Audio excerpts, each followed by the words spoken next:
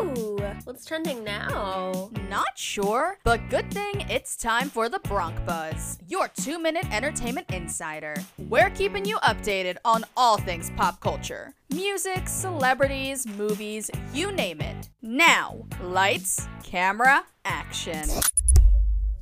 This is the Bronc Buzz, your daily dose of entertainment news and celebrity gossip. I'm your host, Emily Katt from Rider University. Today's Bronc Buzz is underwritten by the 2021 Philadelphia Flower Show, Habitat Nature's masterpiece from June 5th to 13th at FDR Park in South Philadelphia. The long-time running reality show Keeping Up with the Kardashians is set to end this Thursday.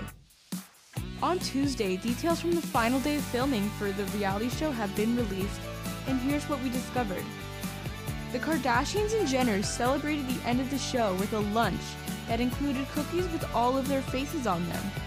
A video taken during the final filming day was also released. Okay guys, we just finished filming forever. Like forever, ever. We're done. We're never filming again. Is that so crazy? So we're having a drink with the crew in my backyard, hanging out. Cheers to, I don't know, 15 years, 20 seasons. Watch the series finale of Keeping Up with the Kardashians at 8 p.m. only on ETV. The highly anticipated movie In the Heights is being released on June 10th.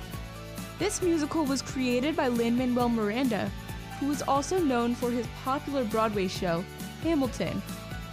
The movie follows Uznavi, who is a bodega owner from Washington Heights.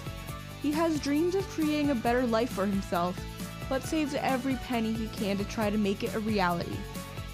Go to a local movie theater or stream In the Heights on HBO Max on Thursday, June 10th.